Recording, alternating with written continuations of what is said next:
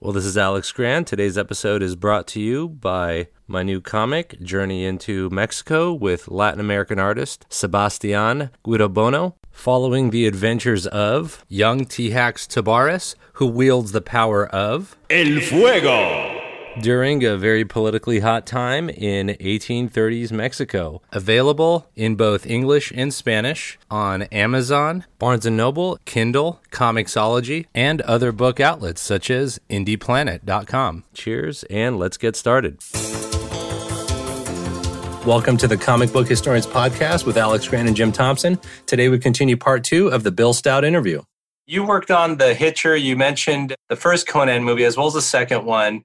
Jim already covered Buck Rogers, Raiders of the Lost Ark, the Thriller music video, Invaders from Mars, Masters of the Universe. The list goes on, but I loved a lot of these movies as a kid.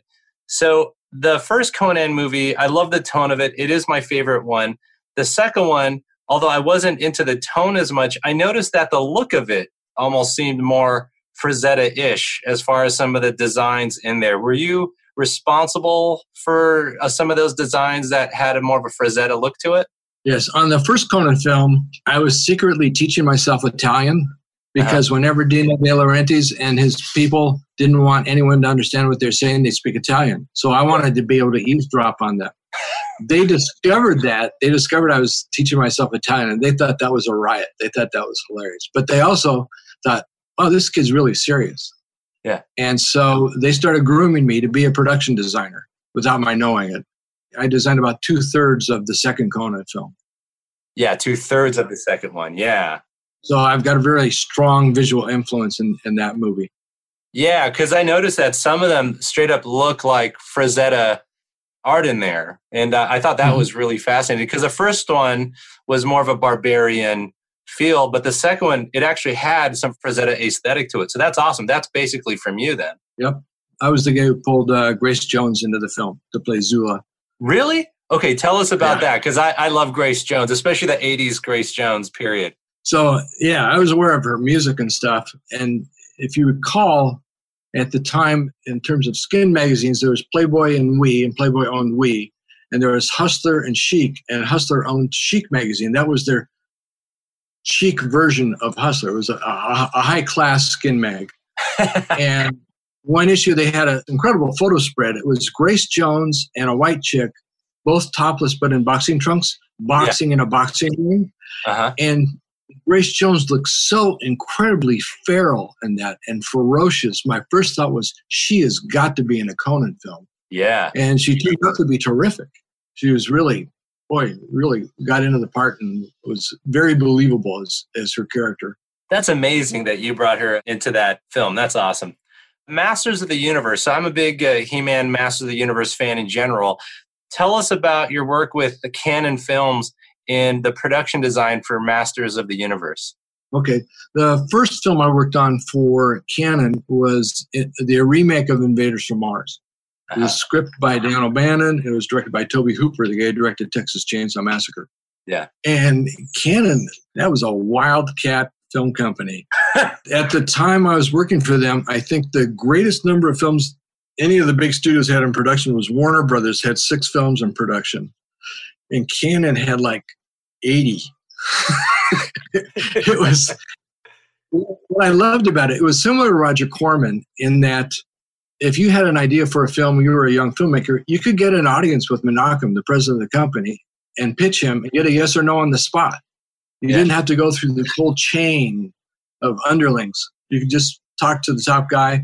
And if he said yes, you got your chance to make your film. You wouldn't get much money, but you get your shot. You make a movie, yeah. Yeah, I love that about those guys. They're crazy. So after Invaders from Mars, I designed all the Martian stuff, except for the Supreme Intelligence, which was designed by Stan Winston's crew. But I got hired to storyboard Masters of the Universe. So I started doing that. And the director, Gary Goddard, he and I just really hit it off. We had a shared passion for comics. He was a huge Jack Kirby fan. Yeah. We communicated in a shorthand that other people on the film didn't have.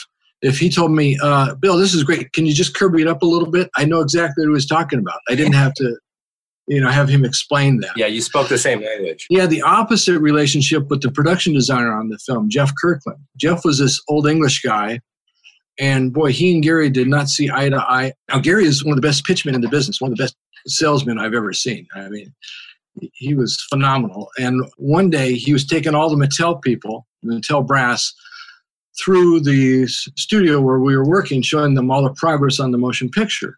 Yeah. And he saved the art department for last. He knew that would be the frosting on the cake. And those guys just started flipping out. They were just so excited and so impressed.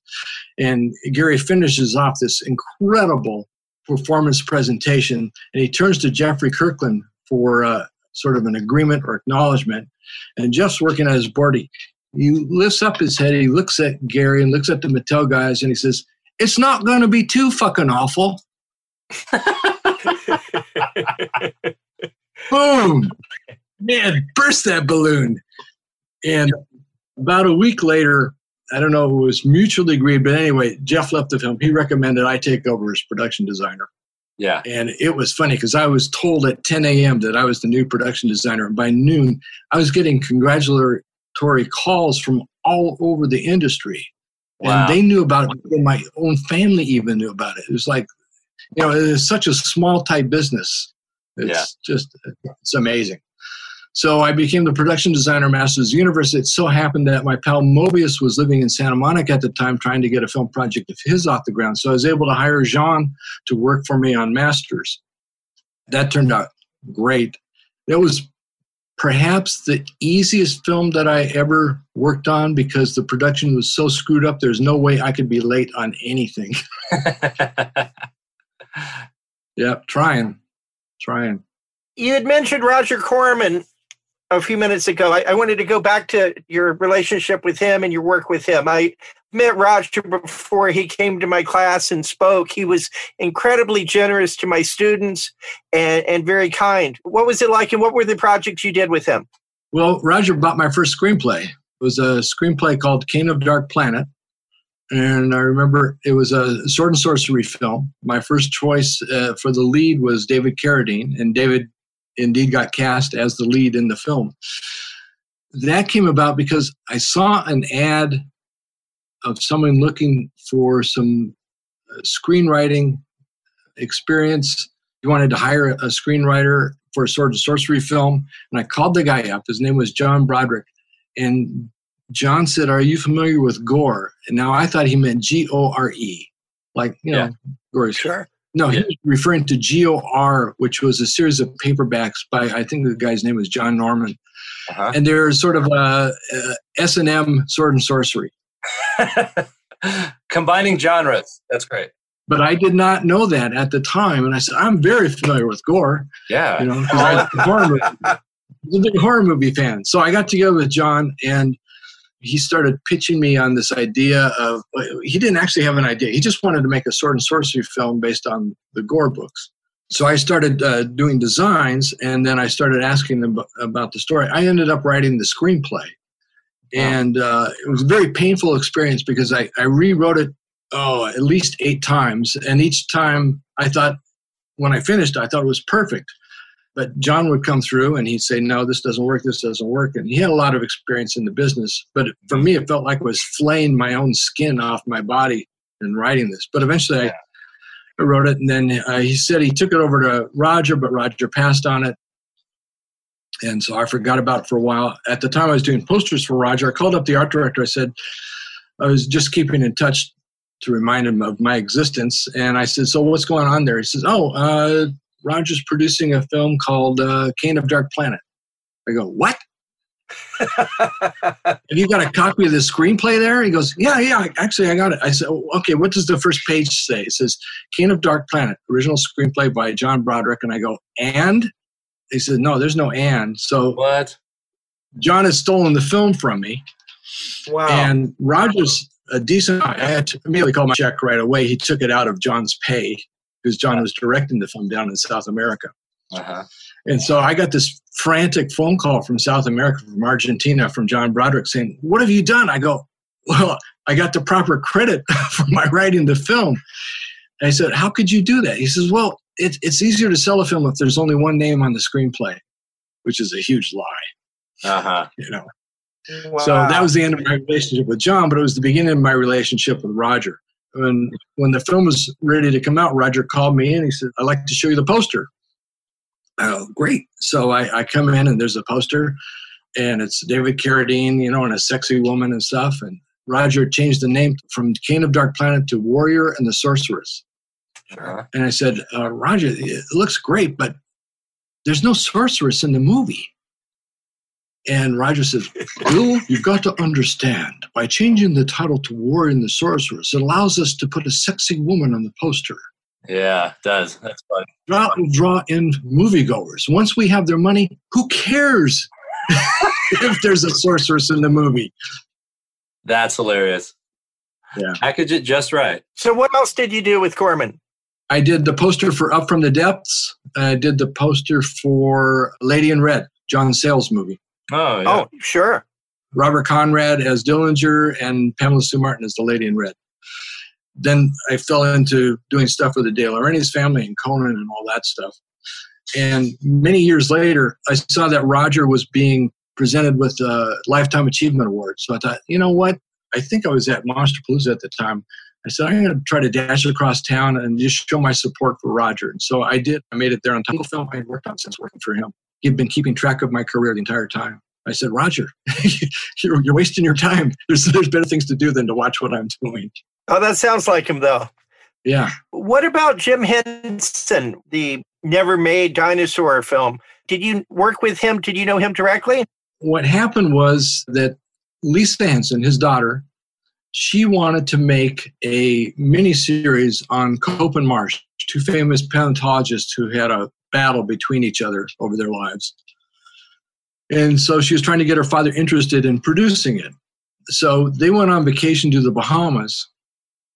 Jim's idea was he said, before I invest in this Cope and Marsh movie, I want to do my third realistic Muppet films. He had done Dark Crystal and he had done Labyrinth.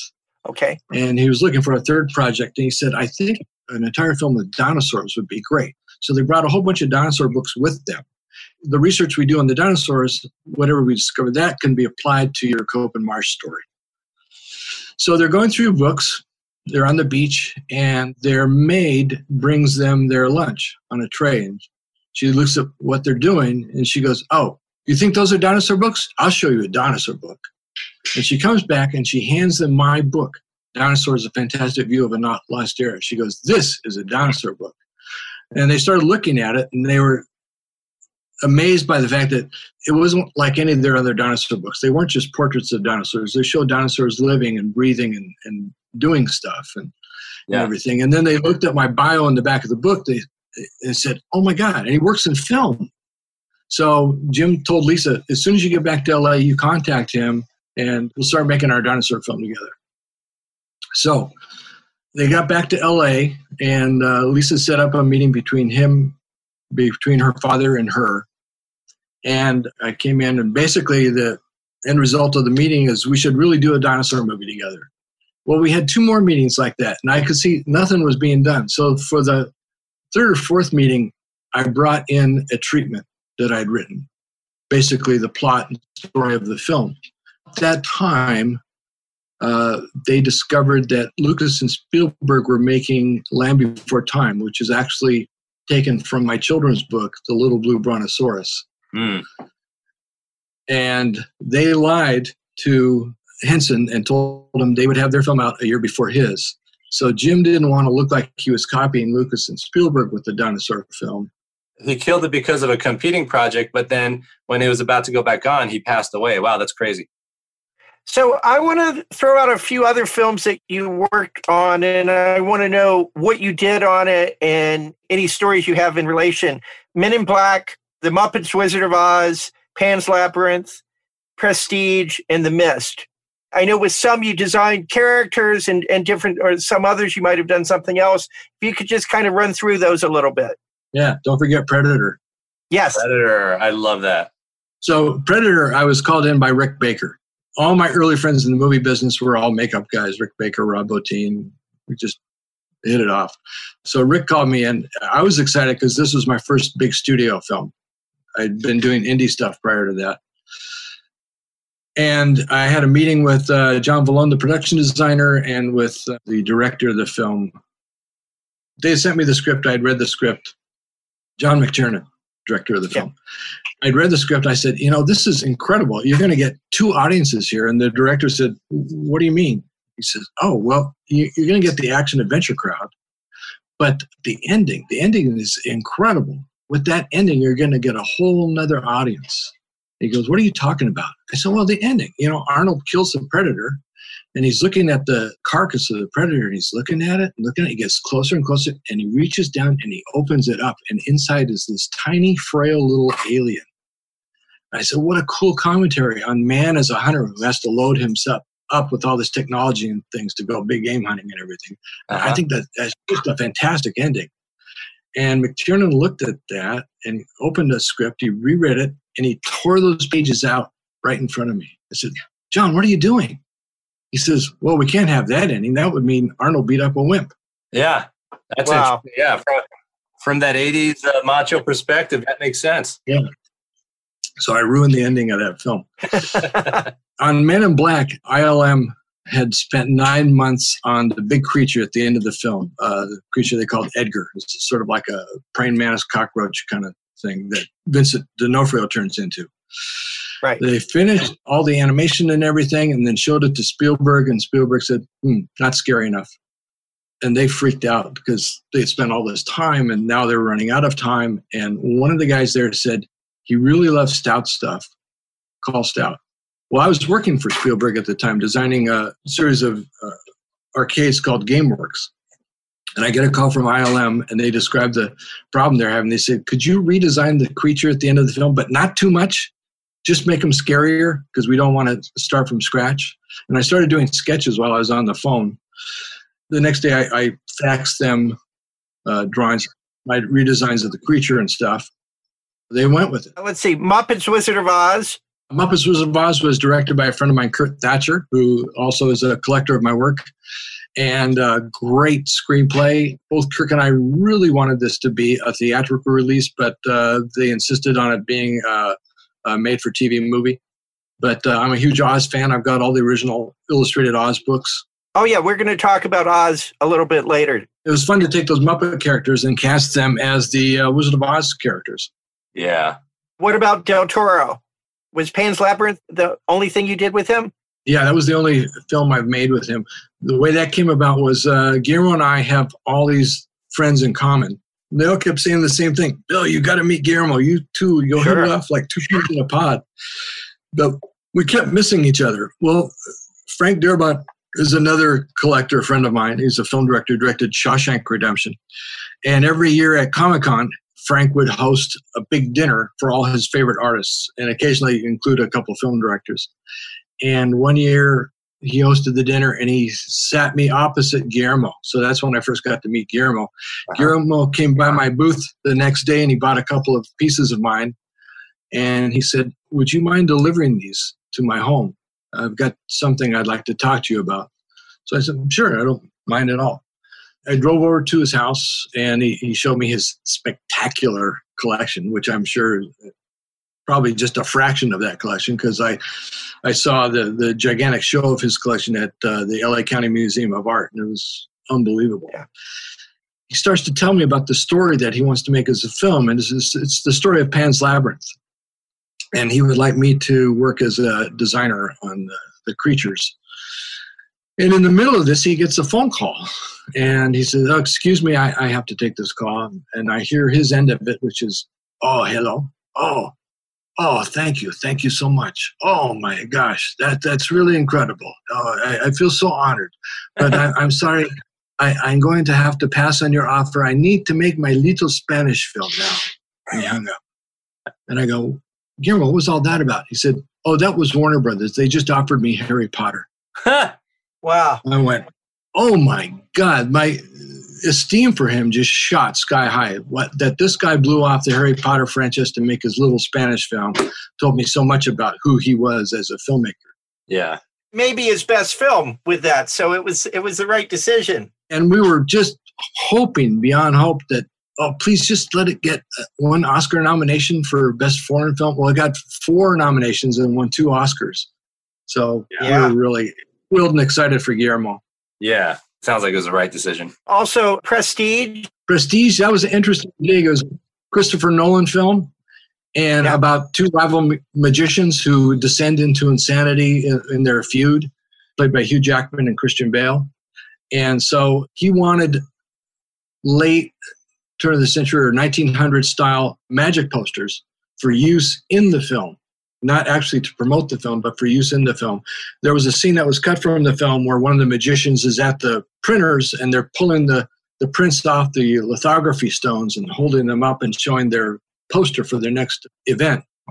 So I did 3 fake 1900 style movie posters, and Nolan said he wanted the posters also to reflect the magician's descent into insanity. So the first one I did is Hugh Jackman, and there's all these little frisky, mischievous devils around him and stuff, and it's very sort of light, but also looking of the time.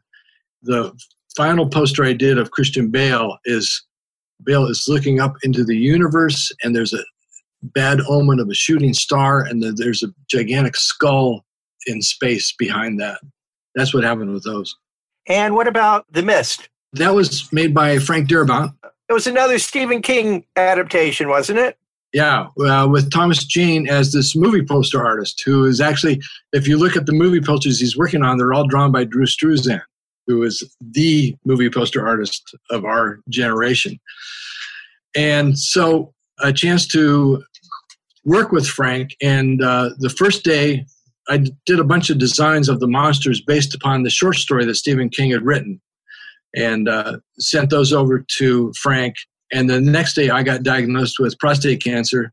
And so that meant, I couldn't stay on the film. But they pretty much made those big spiders almost exactly like my design. So I can see my influence in the creatures there. In The Mist. What about Dinosaur in 2000? That was a funny situation in that I was approached originally in 1989. I got sent a script by Disney, and I read it. It was all about dinosaurs. But something bothered me, and I realized, oh my God, I think this is the script to the Paul Verhoeven film that he was making with, who's the Star Wars animator. It'll come to me. So I thought, this is someone else's project, and I'm not the kind of guy who steals projects from my friends or from other people that I know and admire. I immediately called up the animator, and I said, look, I got sent this script by Disney, and I explained what was going on. He says, yeah, that's our movie, but we came up with a budget of $80 million to make the film, and Disney said, no way would we spend $80 million on a dinosaur film. So we've dropped out. He said, go ahead and do the film with our permission. And so it sounded like they wanted me to start on the following Monday, but then Monday I didn't hear anything from them, and then I didn't hear anything for a year. A year later, Disney contacts me. We've got this film we think you'd be perfect for, and they sent me the script. It was the same script. They did this to me every year for about 8 years, to the point where I'm just like, yeah, it's the same, yeah. And then one year they said, no, we're really going to make it this time. We're really, really, really going to make it. We're having the attorneys work on your contracts and stuff as we're speaking right now, and we really want you on this film. And again, they made it sound like I was going to start Monday, and then didn't hear anything from them. And about 2 months later, I get a call from one of their attorneys. He says, look, we want you on this film. We're trying to get you on this film, but there's a problem that you insist on working at home, which I had never insisted on. I said, well, I can work at the studio. And they said, you can work at the studio? That's great. We're going to push this right through. 9 months later, still not working on the film, I get a call from a different Disney attorney. He said, I just want to let you know, we're really close to having you on this movie. And I said, well, just to, alleviate your concerns, I'll be happy to work at the studio. And they go, work at the studio? Unions would kill us. Can you work at home? I go, I can work at home. Great. We're going to push this right through.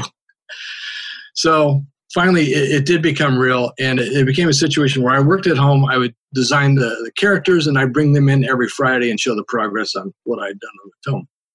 And the first problem that they gave me, I really like difficult problems, and this was a good one. They said, Bill, we've got a whole family of iguanodons in this movie, and they've got to be really distinctive characters, but to us, all iguanodons look alike. Can you design these so that they're accurate, but at the same time distinctive, so that the public immediately knows who's who? I said, I think I could do that. So I did, and they were so pleased with that, they had me design the rest of the characters in the film. Oh, that's great. Were you pleased with the film? Yes and no. Originally, when I started working on the film, I was working with Tom Enriquez, a really incredible, talented artist, and we were determined that there was going to be no talking in the film. No talking dinosaurs, no talking lemurs, none of that stuff. We wanted to tell the entire story visually. And I remember when I saw Jurassic Park, and the first time you saw that big vista with the dinosaurs, my first impulse was, hey, just drop me off here. Disney had me going to different conventions around the country promoting the movie. And they gave me 2 video cassettes, one with the 5-minute intro where the dinosaurs don't talk, and then the second trailer where the dinosaurs do talk. So I'd show the first tape, and man, you could feel it in the audience. People wanted to see that film. They wanted to see that film now. They were so excited about being dropped into the Cretaceous with these dinosaurs. And then I would show them the second videotape, and they would lose all interest. Oh, they talk? But Eisner insisted that they talk, so he was the boss. He won out. But I would still like to make that with no talking. But I think the first 5 minutes, one of the best dinosaur films I've ever seen. Speaking of dinosaurs. Yeah, speaking of dinosaurs, exactly. So you mentioned Byron Preiss earlier. And there's some points of intersection because you and Steranko had some contribution toward Raiders of the Lost Ark. You've also both worked with Byron Preiss.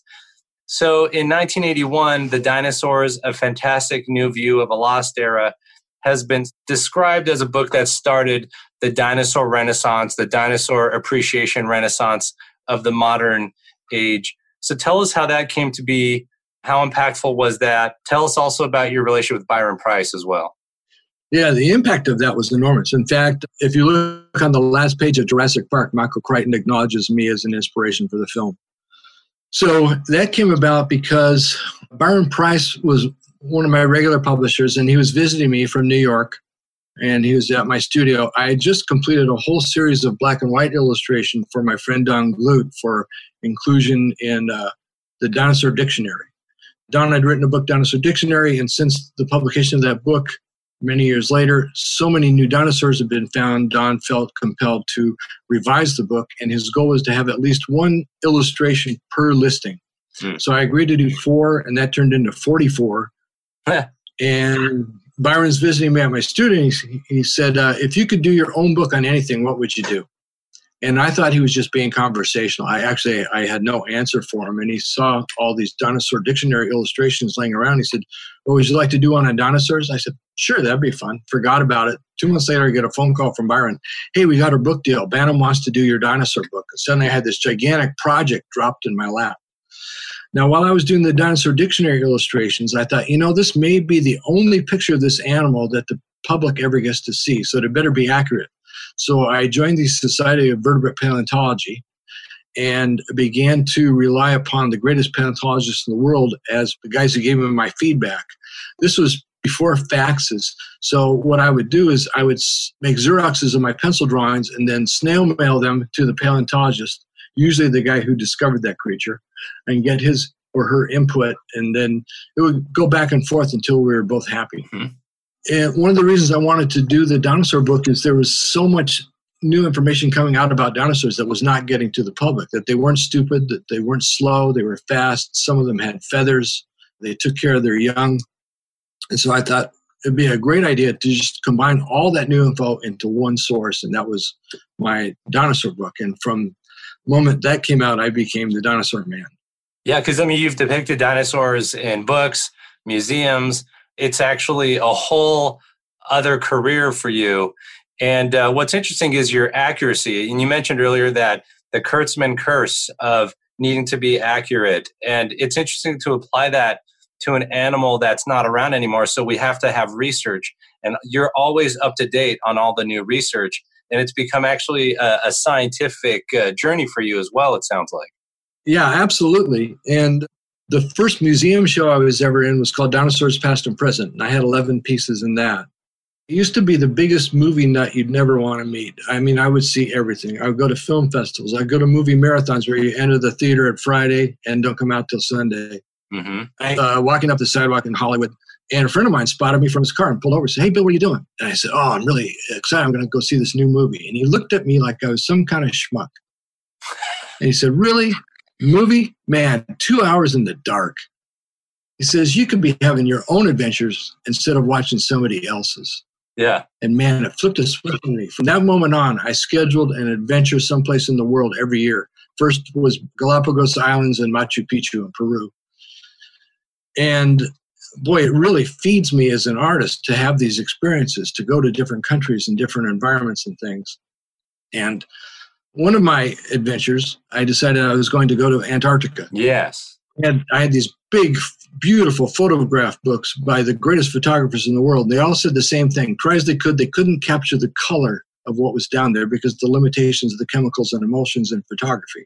And I thought, well, I don't have that problem. Anything I see, I can put down on the paper. So I thought, this sounds like a great place to go for an adventure.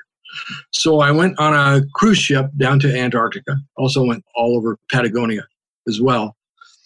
And I was not prepared for how spectacular this place was. And I thought, I've got to do something to save and preserve this for my kids and my grandkids.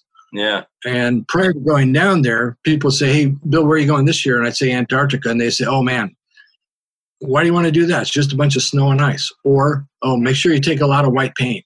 Right. So while I was on the ship, I thought, what can I do to change the public's perception that Antarctica is just a bunch of snow and ice? And I thought, I'll do an exhibition of oil paintings showing the rich diversity of life that I've discovered here in Antarctica, and do that as a one-man show and have that travel. The other instigation in this whole thing was I found out that the Antarctic Treaty, which protects Antarctica, was due to expire in 1991. And this was 1989. I thought, boy, if I don't go now, never get the chance if they don't renew that treaty. The treaty was an outgrowth of the International Geophysical Year, a year of international cooperations among scientists in 1958 and 1959. It was so successful that President Eisenhower did not want to see that spirit disappear, so he extended it by creating the Antarctic Treaty, which states that no country owns Antarctica. All wildlife is protected. There's no commercial exploitation of the continent, no mining, no oil drilling. All information is shared. Even at the height of the Cold War, the Soviets could come to any of our stations and look at what we were doing. We could do the same with them. So it was this little oasis of sanity at the bottom of the world. And so I went down there and I thought, I'll do an exhibition of painting of the wildlife of Antarctica. And to make sure that every kid drags their parents to see the show, I'm going to make half the show prehistoric Antarctica with dinosaurs. So as soon as I got back to LA, I flew to Dayton, Ohio, to the Bird Polar Research Center and got a crash course in Antarctic paleontology from Dr. David Elliott.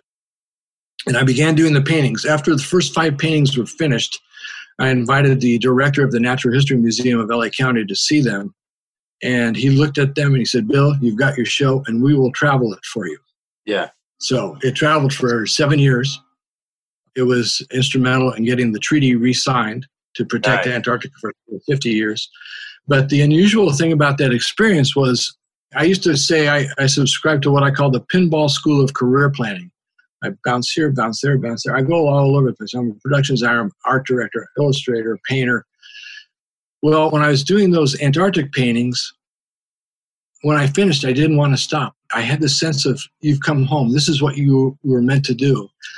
And so I decided to continue to paint Antarctica and make a book, which when it's finished will be the first visual history of life in Antarctica from earliest prehistoric times to the present day. About that time, I found out that there was a grant that the National Science Foundation offers called the Antarctic Artists and Writers Program Grant. Every year they pick 1 or 2 artists, writers, and photographers to go down to Antarctica. And so I applied for that grant, and I got the grant for the 1992 and 1993 season. Went down there, and I was living in Antarctica, 2 months based at McMurdo Station, the largest station in Antarctica, and 2 months based at Palmer Station, the smallest station in Antarctica. And I took over 12,000 photos and brought back 130 field studies. Wow. And continued to do paintings of Antarctica for the book. And I've hit about 80. I've got 20 to go. But I saved the 20 hardest ones for last. Yeah, wow. And I'm sure you just get faster and better at it each time. So you're probably challenging yourself just as much each time, and it's probably just evolving as time goes on. Absolutely. And one of the things that's really helping, since I held on to these last 20 images as my last ones, prior to that, I painted 12 murals for the San Diego Natural History Museum. Yeah. And those are really ambitious. They include my largest painting, which is 14 feet by 34 feet. Wow. And it depicts the San Diego Bay 2 million years ago during a feeding frenzy. Boy, that's my favorite thing of everything that I do is murals. Murals, yeah, because they're so big. It's the scope of everything. Yeah. And plus, they're a great artistic legacy. They'll be up long after I'm gone. One of my big heroes is Charles R. Knight, who painted the murals for New York and for Chicago and painted our La Brea Tar Pit mural here. Yeah. And so it's carrying on that sort of legacy. Yeah, and it becomes a culture of that location, too. You become part of that culture. Like you said, as far as museums, Smithsonian Institution, the British Museum, Royal Ontario Museum, and the American Museum of Natural History. You've had a lot of involvement in this aspect of your life, very multidimensional. One more thing on dinosaurs before Jim goes close to the final section is Universal was going to do a Jurassic Park animated series in the 1990s. Tell us about that and what happened to it. Yeah, I got a call from Will Mineo, who is working for the Universal Cartoon Studios. And he asked me if I would consider designing a primetime animated series for adults based on Jurassic Park. He said they wanted to hire me because I had more of a European comic style, and they liked that style. And so I began designing all that stuff. And they actually shot a beautiful trailer. It's an incredible trailer. I've got it on videotape. And they went to Steven Spielberg to show him, to get his approval. And by that time, Steven had been so inundated with Jurassic Park stuff, he was sick of it. And he wouldn't even look at the trailer. And he just said, no, I'm not interested in a TV show. So that killed it. So that killed it. Talked just a minute ago about bouncing around in terms of your career and going from one thing to another. I'm going to do the same thing for a minute and cover a lot of things that I'm interested in that you've done. You had mentioned Oz, and I'm a big Oz fan myself. What was the theme park in Kansas City? Oh, man, that was one of the best jobs I've ever had in my life. There was a guy who wanted to build a Wizard of Oz theme park resort in Kansas City. And I got hired by Landmark Entertainment Group to be one of the key designers for the park. I designed the Haunted Forest. I designed the Witch's Castle. And I designed Munchkin Land. Oh, man, that sounds great. Oh, it was incredible. We had a Flying Monkeys roller coaster and all kinds of cool stuff. I remember getting up to go to work and seeing my two sons. I said, boys, they're paying me to design Oz. It doesn't get better than that. And it really was one of the best gigs of my life. But it turns out that the government and atmosphere in Kansas is incredibly corrupt. The investor, they were bleeding this guy, I call it the death of 1,000 cuts. Oh, you need a permit for that. You need a permit for this. They're bleeding the guy dry to such a point where the governor of Kansas says, stop, lay off this guy. We need this theme park. This will be great. And so they backed off for a while, but then they started coming back in, and finally he ran out of money. That's just tragic. Do you still have all the designs? Although I thought the wisdom of having a theme park in tornado country was not real sharp. No, but you had to have it in Kansas. There's no way to not do that. Absolutely. Yeah, I designed the thing. Yeah, you enter the park and it's 1900 Kansas. Okay, there's a little small town, and outside the small town is the Gale farm. You go through Kansas and then step into the Dorothy Gale's house, and you're warned that a tornado's coming. And the room starts to shake and starts to move and everything, and the tornado hits, and you're seeing stuff outside the windows, and finally the house sets down, and you go out the front door that you came in, and you're in Oz. And what they did is they designed the house so that it could rotate 180 degrees. And so you'd enter in, and during the confusion of the tornado, you wouldn't realize that the house was turning, and suddenly you open the door and you're in Oz, just the way it happened. That sounds fantastic. What a tragedy. It never came to fruition. You did some illustrations for some Oz books too, didn't you? Yes, that was through Byron Price. They were officially licensed through the Baum estate and I did Trouble Under Oz and the Emerald Wand of Oz. Emerald Wand of Oz is the one I did first, Trouble Under Oz. It was interesting in that he sent me the manuscript for the first Oz book, and I read it, and I called Byron up immediately. I said, Byron, I'm not going to do this book. This writer does not understand Oz at all. This is one of the worst things I've ever read, and that's it. Hung up. About a month later, he sends me another manuscript. He said, look, we took into consideration everything that you were saying and made all the changes you were asking for. Please read this. Well, I couldn't believe it was written by the same person. It was fantastic. The rewrite was absolutely incredible. And I found out later it's because it was written by a different person. Ah. It was written by Sherwood Smith. Sherwood and I were guests at an Oz convention in San Diego. And I approached her about that. I said, I didn't know at the time that she hadn't written the first one. I said, I can't believe the difference in quality between the first manuscript and the second one. She said, that's because I had nothing to do with the first one. And I said, your manuscript, you totally got it. You understood everything that is Oz. And it was so inspiring. So we did those two books together. And then Byron was sort of operating a slight pyramid scheme, and that he was getting paid money for some projects and then using that money to pay off somebody else. And well, he had been paid for my illustrations for the last Oz book, but instead of writing me a check, he used that money to fund something else. And not long after that, he died in a tragic accident. Wow. And so I never got paid for the second Oz book. The publisher wanted me to do a third Oz book, which I had been planning to do. I was going to do it as a tribute to Byron until I found out about the financial situation.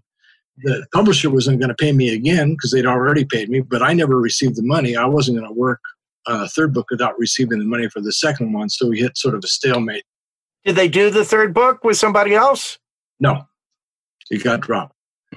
Now, besides the Oz Park, you've done designs for other theme parks, including things for Disney all over the world, right? That's right. I've designed elements of all of Disney's theme parks: Euro Disneyland, Tokyo Disneyland, Anaheim, and Orlando. Do you approach them differently based upon which location they're in, or is it something that could transfer to any of them? I always let the problem dictate the solution, and so it becomes a highly individual thing. Whether that can apply to being moved to other parks is sometimes it can, sometimes it can't.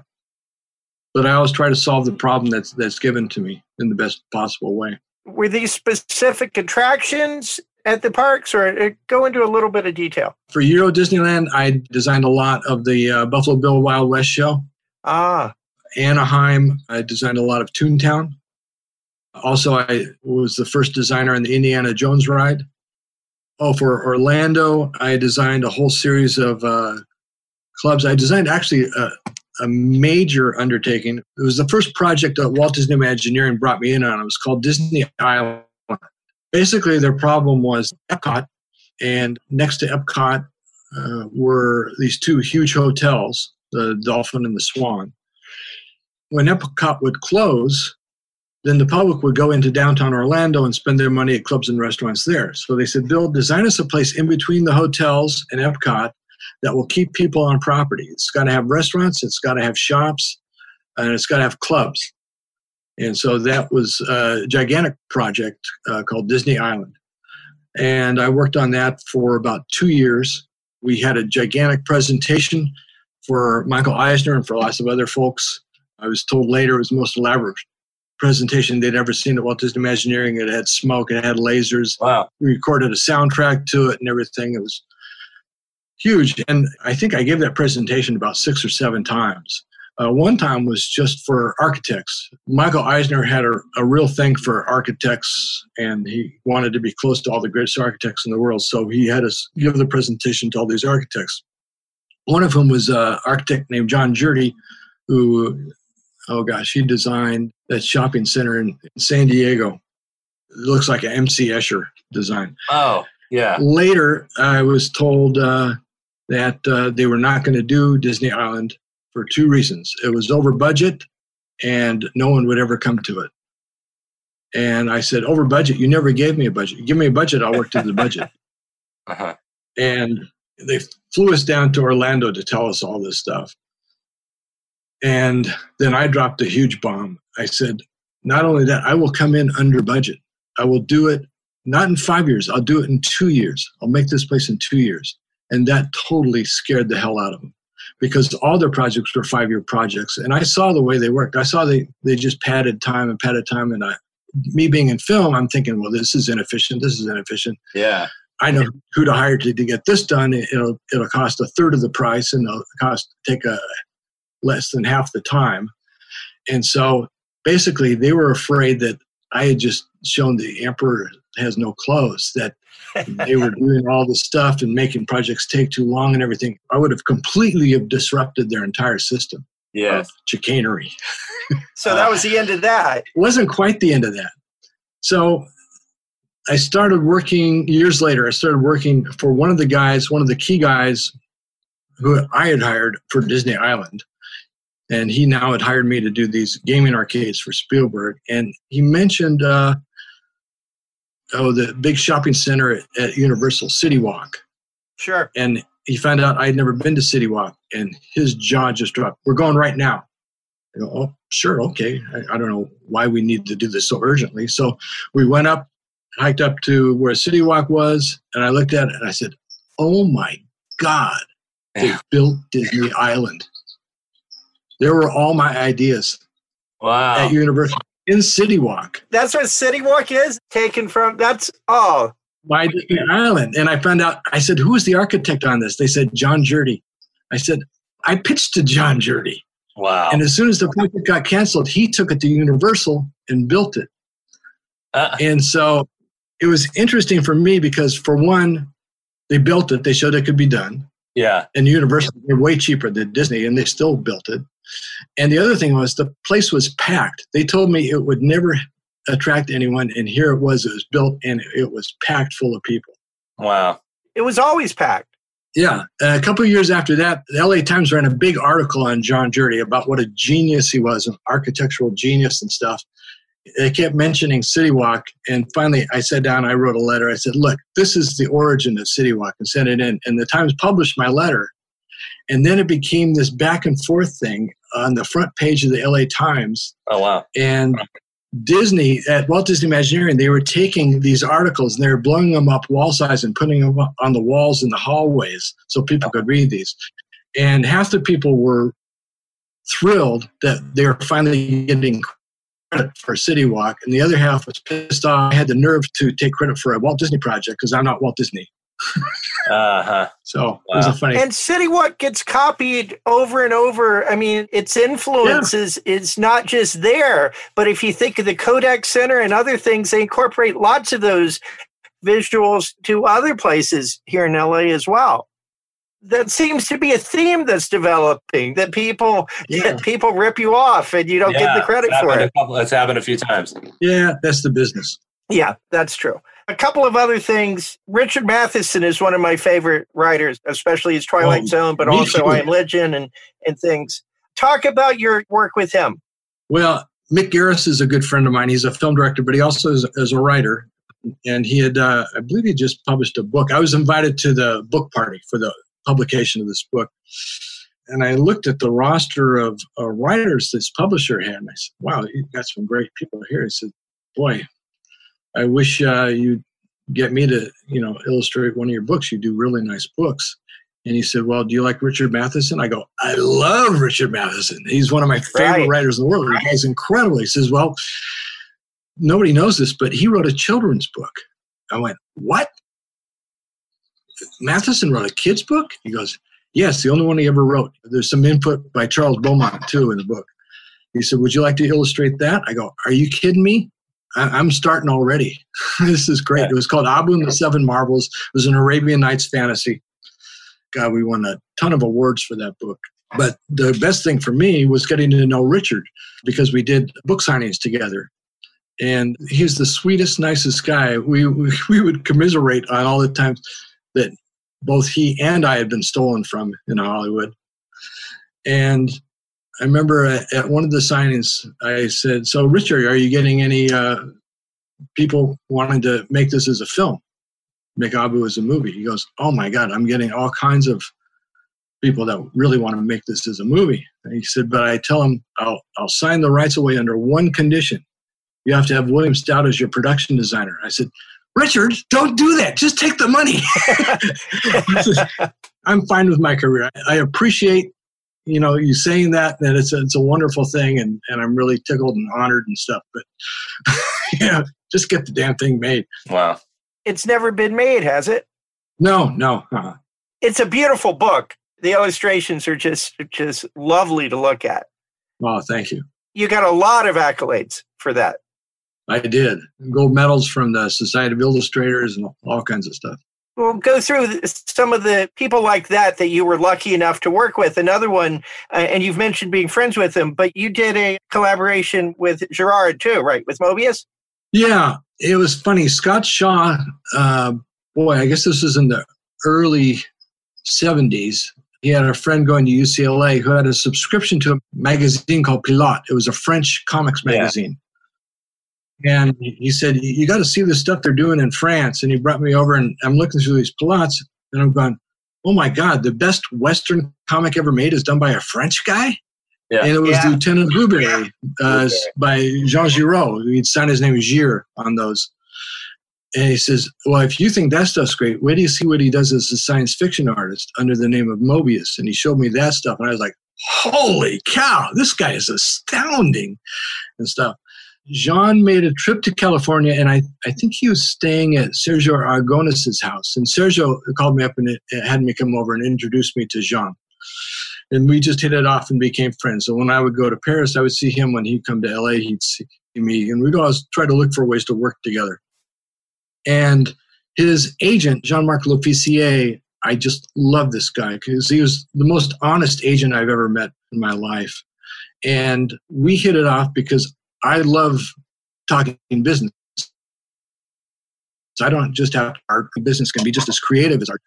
Yeah. And so I was a skilled negotiator, and so was Jean-Marc. And every time we would break through and get a new plateau or a new crest or a new perk, we call the other guy and say, hey, we just got this. And so both of us were amping up our contracts together by trading information on what was possible. Yeah, one thing I didn't get that was really amazing that I'll never get was Jean was hired to design an entire floor of a place called the Metreon in San Francisco. There's one floor for where the Wild Things are in Maurice Sendak. One floor is all Dr. Seuss. And I forget who the other floor was, but there's also a whole floor completely designed by Moebius. It was like stepping into Moebius's brain. It was absolutely incredible. And it was all sponsored and paid for by Sony. And Sony, and Jean-Marc called me up. He says, Sony was so delighted, so happy with what Jean did. They bought him a Frederick Remington painting. Like, oh my God. Yeah. That's unbelievable. That's amazing. Yeah. So Jean-Marc called me one day. He said, Bill, we are putting out these Moebius comics, and we would love to have you involved. And I said, so tell me about the Moebius comics. He says, well, Jean has done lots of different stories that had never been published. Some of them are just in pencil form. Some are half finished. You get first pick on what to take from Jean and adapt. And so I found an Arzak story he had done. He had penciled, I think, the first couple of pages and then roughed in 2 more pages and then just lost interest. So I took that and I finished the story. I made it an 8-pager, did it in Arzak style and stuff. And it ran originally in black and white in Moebius Comics and then in color in Heavy Metal. It's one of my favorite stories. Oh, that's great. And then the last one I want to mention is I have your 2013 Legends of the Blues book, which I got at Comic-Con years ago. And I want to say how much I enjoy that. But now, were you looking at it as a sequel to the Robert Crumb book that preceded it? Here's how this came about. I told you I had prostate cancer. Well, I had surgery, and I was told it's going to take you 2 months to recover. And I go, nah, I'll be back on my feet in a week. No, it really took 2 months. But I'm not the kind of guy that can just sit around and not do anything. So I had the Robert Crumb trading cards, and I had all this free time. And so I made a list of everybody that Robert hadn't drawn. And fortunately for me, he hadn't drawn the chess guys, Muddy Waters, Little Walter, Howlin' Wolf, and he hadn't drawn Robert Johnson. And so I was like, this is great. And so I made a list of 50, and I did 50 portraits that looked like the Crumb trading cards. Just prior to that, I had done a gig for Shout Factory. It was 2006 was called the Year of the Blues in America. And so Shout Factory decided to put out these best of collections, and they got permission from Robert to use his trading cards as the CD covers. But there are 3 people he didn't draw, and he didn't want to do any more. So they had me draw them in the same format. And I had so much fun, I continued to work in that format when I was recovering from my surgery. So after I finished the first 50, I called up Dennis Kitchen, who's Robert's agent and an old friend of mine and head of Kitchen Sink Enterprises. And he was the original publisher of the trading cards, of Robert's trading cards. And I said, look, what do you think? I told him what I had done. How about putting out a set of these as trading cards? And he said, Bill, you notice anything unusual about Robert's choices? I go, yeah, he did the really ancient guys like Sun House and stuff. He goes, yep, public domain. He says, your stuff is you guys are much later. So you're going to have to deal with them or their estates and get their permission, get approval over the witnesses. And I go, oh, it sounds like a nightmare. Sounds like, I guess I just did these for myself. And Dennis said, well, would you consider doing them as a book? I said, wouldn't I run into the same problem? He says, no, a book is not considered exploitation like cards or T-shirts. A book is considered a benefit to the public, so the rules do not apply.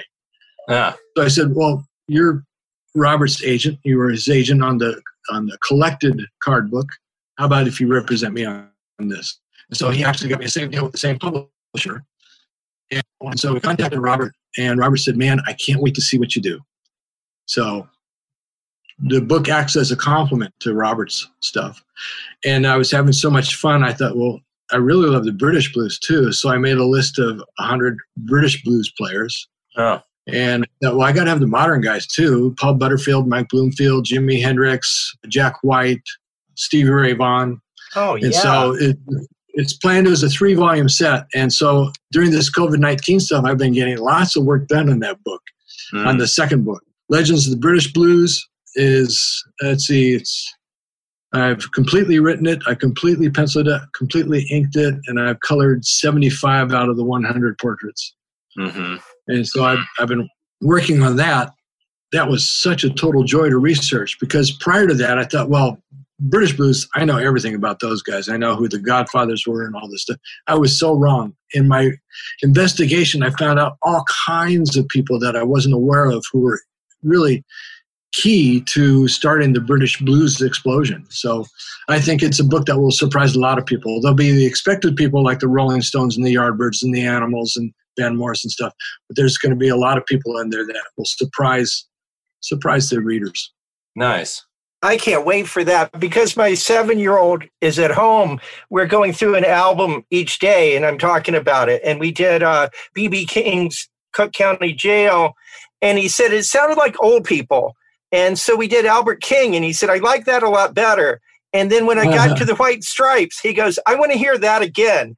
And it's funny how he's processing it.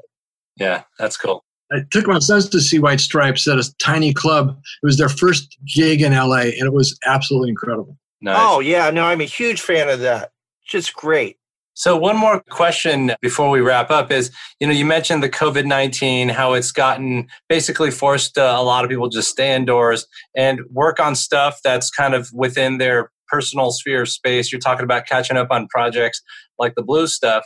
How do you feel, because you've seen different industries, you worked in different industries, how do you think this affects the pop culture industries like comics and movies? Will there be an effect, or will everything basically just go back to normal after a while? What's your prediction on all that? I think nothing will go back to normal. I think it will form a semblance of a new normal.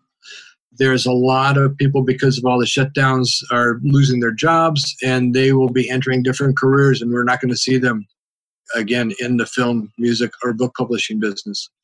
The fact that Diamond shut down distribution of comics hit the comics world really hard. I don't know what the fallout of that is going to be like.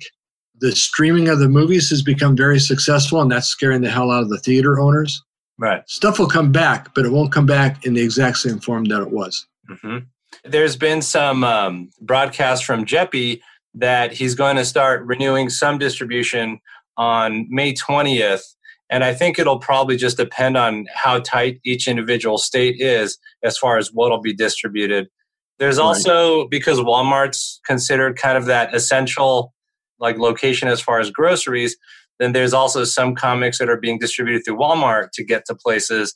It'll be interesting to see what happens with distribution and this, and how different arms of distribution and then digital comics, will things shift to this traditional diamond to Walmart and digital? I don't know. It'll be interesting to find out. Yeah, it is. It's a really interesting time for comics. I consider this, up until the advent of the virus, a really golden age for comics, in that it's wide open now. You can do any subject that you want. You can work in any style that you want. If you want to do a comics that's all done in pastels, you can do that. You can do oil paintings. You can do traditional pen and ink or brush and ink. There's no that you can write compelling stories about being a hospital filing clerk. It's an amazing era to be experiencing comics right now. Mm-hmm. Yeah, it is. As far as artistic and what's possible, for sure, because anyone can do anything. That's true. Oh, and some of the publishers, like First Second and some of the other children, the inroads into children's bookstores and what they're providing in terms of comic creators is just fantastic. I was just reading John J. Muth's children's book that he just did, and it was like, God, this is just lovely, lovely stuff. Yeah. You can do so much. Yeah, I did a story for my grandson's favorite comic, which is Spook House.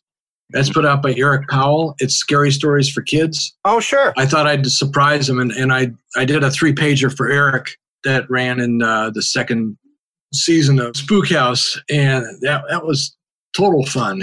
It's just, there's some great stuff out there. And then I was at a show, and a writer named Franco dropped off some of his books. Incredible comics for kids. So I've been buying all those up for my grandsons. But it's tough now that the local comic shop, well, all the comic shops have been closed in California. Yeah, that's the thing.